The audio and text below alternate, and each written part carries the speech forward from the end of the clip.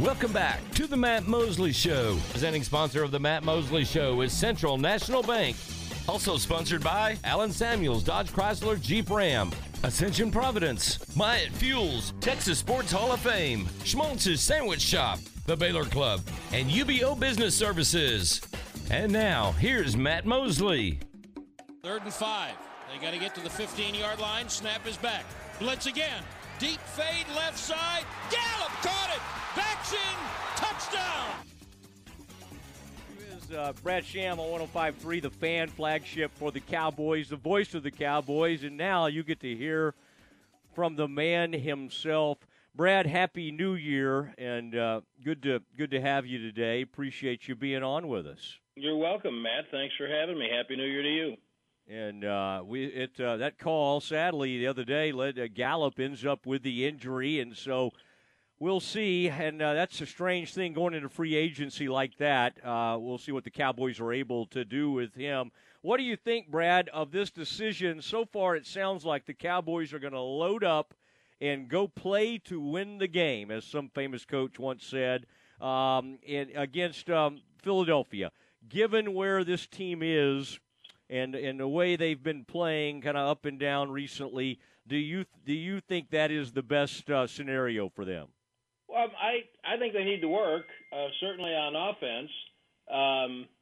But I would say let's see what the Eagles do. They've got 12 guys on the COVID list who went on yesterday. Now, if they're vaccinated with a 5-day window, some of them could come back. But there's some pretty big guys like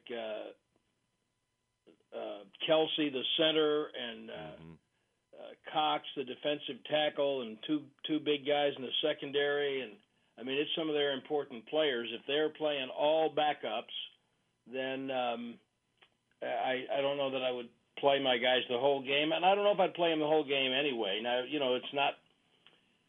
You've got 48 players, so you can't play all third stringers. But I would like to see the offense function a little bit. I'd like to see the defense get after it, and then I might find some time for some backup players and try to keep the guys I'm going to need the next week out of harm's way as much as possible.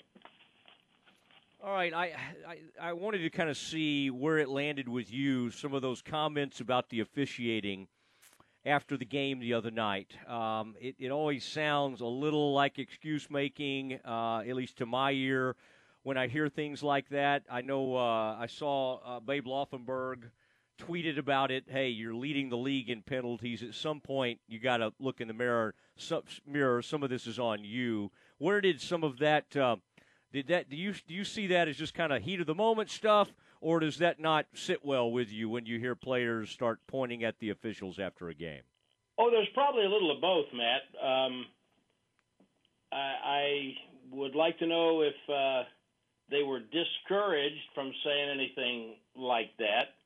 I understand their frustration, but the officials are not why they lost the game. I think Babe is right. When you're leading the league in penalties and second in the league in penalty yardage, that all didn't just happen to you right then. I think there was one game this year, the Las Vegas game on Thanksgiving, where the officiating was just egregiously bad, and I think there's some evidence of it, and it probably cost them a chance to win.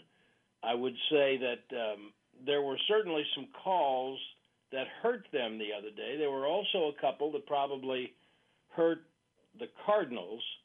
And if you keep every call just like it was and every other mistake just like it was, and you kick a 43-yard field goal and don't fumble the ball in the fourth quarter and give up 3 more, you're going to win the game. So I think it's understandable. The frustration's palpable, but pointing the finger at the officials for why they lost the game is misdirected, and I really do think they need to look in the mirror about that. Yeah, I tend to agree. Talking to Brad Sham, voice of the Cowboys, ESPN Central Texas, is the Matt Mosley Show. Brad, we thought maybe the so-called slump that the whole media started talking about with Dak, that had ended with Washington. He had a great game. I guess, like a lot of people in that game the other day, he seemed to have kind of an uneven performance. He fumbled the ball, wasn't always accurate.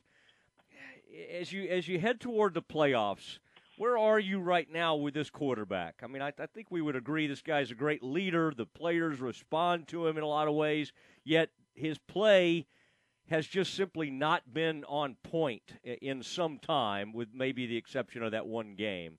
Where are you with this quarterback, and do you have hope that he could maybe, click it in here headed into the playoffs? Well, yes, I have that hope.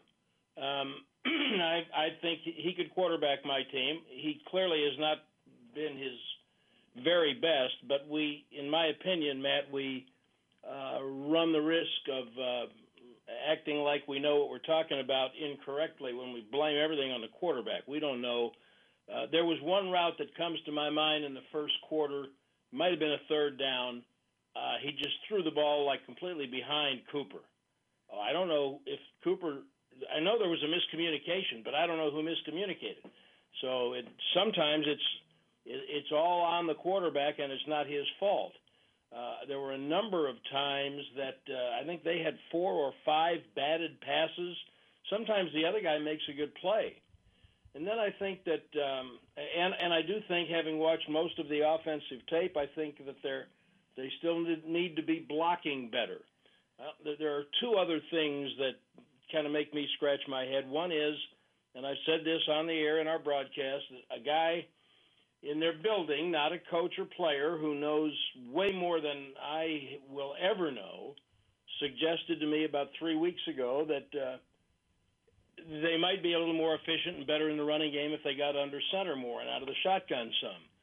And they did that against Washington, and they did not try to do that against the Cardinals. Mike McCarthy said yesterday it was because of the choppiness of the game and all of the penalties, but a whole bunch of those penalties were on third down. They kind of looked like they were going into one of their hurry-up modes early in the game, and then they got away from it, and I don't understand why they didn't do it more, because that's what they had done to put them in such a comfort zone against Washington. Also, by the way, parenthetically, let's remember that they weren't playing Washington. That was a different team and a better team, and it's a team that's going to be even better in personnel when they play them in 2 weeks.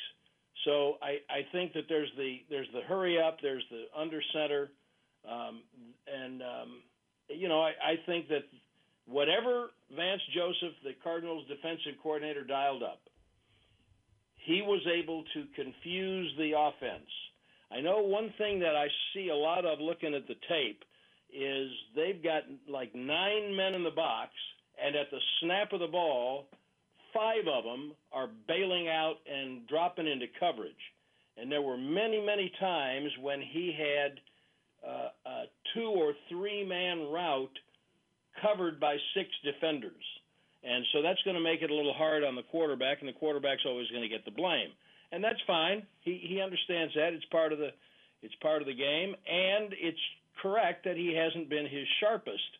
But I do think there are a lot of reasons for that, not just the quarterback, and I've seen what he can do. So yes, I have hope that he and the whole offense can perform a little bit better. Pollard had 19 snaps. I don't know why he didn't have more than 19 snaps unless his foot was bothering him, which it didn't look like it was when he was running. He was listed as limited in their practice today, but he's been one of their best weapons. I don't think that he has to have the bulk of the snaps, but I do think that more than 19 might be called for out of 66.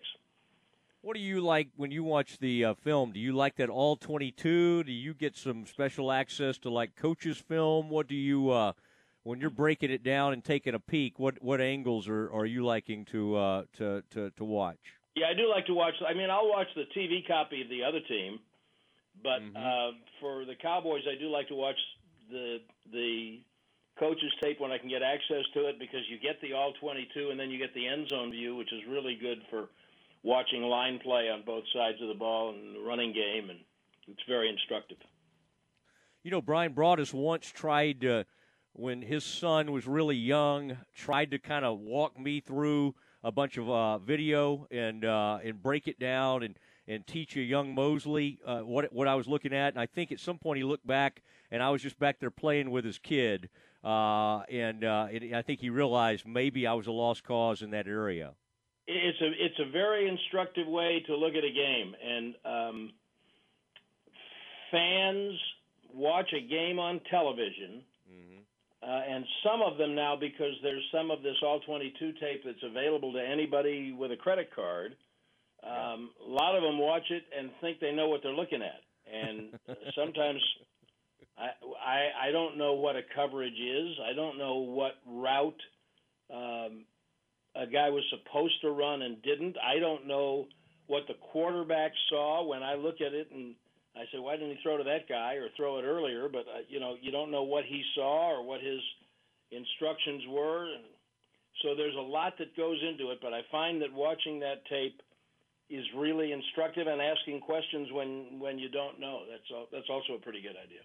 Talking to Brad Sham, voice of the Cowboys. Brad, I assume you got to know John Madden over the years when he would come into town, and he, of course, loved Coppell Deli, which they had some their breakfast sandwiches. They put a lot of bacon, a lot of cheese, lots of eggs, all those types of things. It's things, Brad, you and I are trying to avoid at this stage in our careers. But what do you remember most about John Madden, and even you as a student of the broadcasting game, when he first started broadcasting, what did you sort of take from, just what did you think of his style? I thought it was unique, and I was privileged to be around him a few times. We'd run into him quite a bit because they did so many Cowboy games, especially in the 90s. But I'd like to think that I could call him friend, and I actually did a game with John once. This story got tweeted about and posted, but because I happened to be in the public relations director Rich Dalrymple's office the other day when he was on the phone with Peter King, and I told Peter this story, and he said he was going to write about it in his column, which he did. John, the first year that Aikman retired, we needed a color analyst for the first preseason game because Babe was doing the game on television. And it was Rich who said, well, the game was in Oakland. And Rich said, well, John's usually there. He's got a suite. Maybe he'd do it. So we asked him, and he said, sure. I mean, I knew him at that point. I knew him fairly well. And he said, sure. And John came into the booth, first preseason game, first game of the Quincy Carter era. and John comes in a backwards cap and overalls and Velcroed shoes, unvelcroed, and he was just as comfortable as could be. And I believe that he has told people through time that it was one of the most enjoyable games he ever did because he did not have a producer in his ear telling him what he had to say. He could talk about anything he wanted to talk about. He did say early in the game, he said, well, the Cowboys are going left to right on your radio dial, and I've always wanted to say that. And he got a big giggle out of that. I gave him early in the game, I handed him an Etch-a-Sketch. And he said, what's this for? I said, well, I know you're used to a telestrator. We don't really have a telestrator in here or use for one, but I thought maybe on this Etch-a-Sketch you could draw whatever you wanted, and he got a big kick out of that. And then we were right about the 2-minute warning. Remember, it's the first preseason game, and we're just having fun. And John was having fun, which it was impossible not to have fun around him anyway. And we got to the 2-minute warning, hit a little lull, and kind of out of nowhere, apropos of nothing, John said, Troy Aikman. And I thought, uh-oh.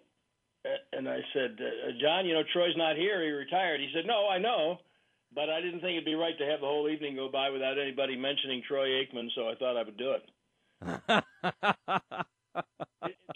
It's really one of the great, most fun highlights of my work life, Matt. He was a guy and I did a number of talk shows with John, and ran into him once or twice in Las Vegas at a fight. He was a big fight fan, and he just was kind of who he appeared to be. but he had such a big heart and was really good to everyone. He treated everyone the same, whatever they did, whoever they were important to him, and he was a joy to be around. And a lot of guys tried to copy his style. A lot of guys at Fox tried to copy his style as analysts, and they all swung and missed because there's only one John. Did you ever climb on the cruiser to just take a look around? Never had a chance to get on the bus. Okay, all right. Well, that was it. You know you're big time when you can just demand to.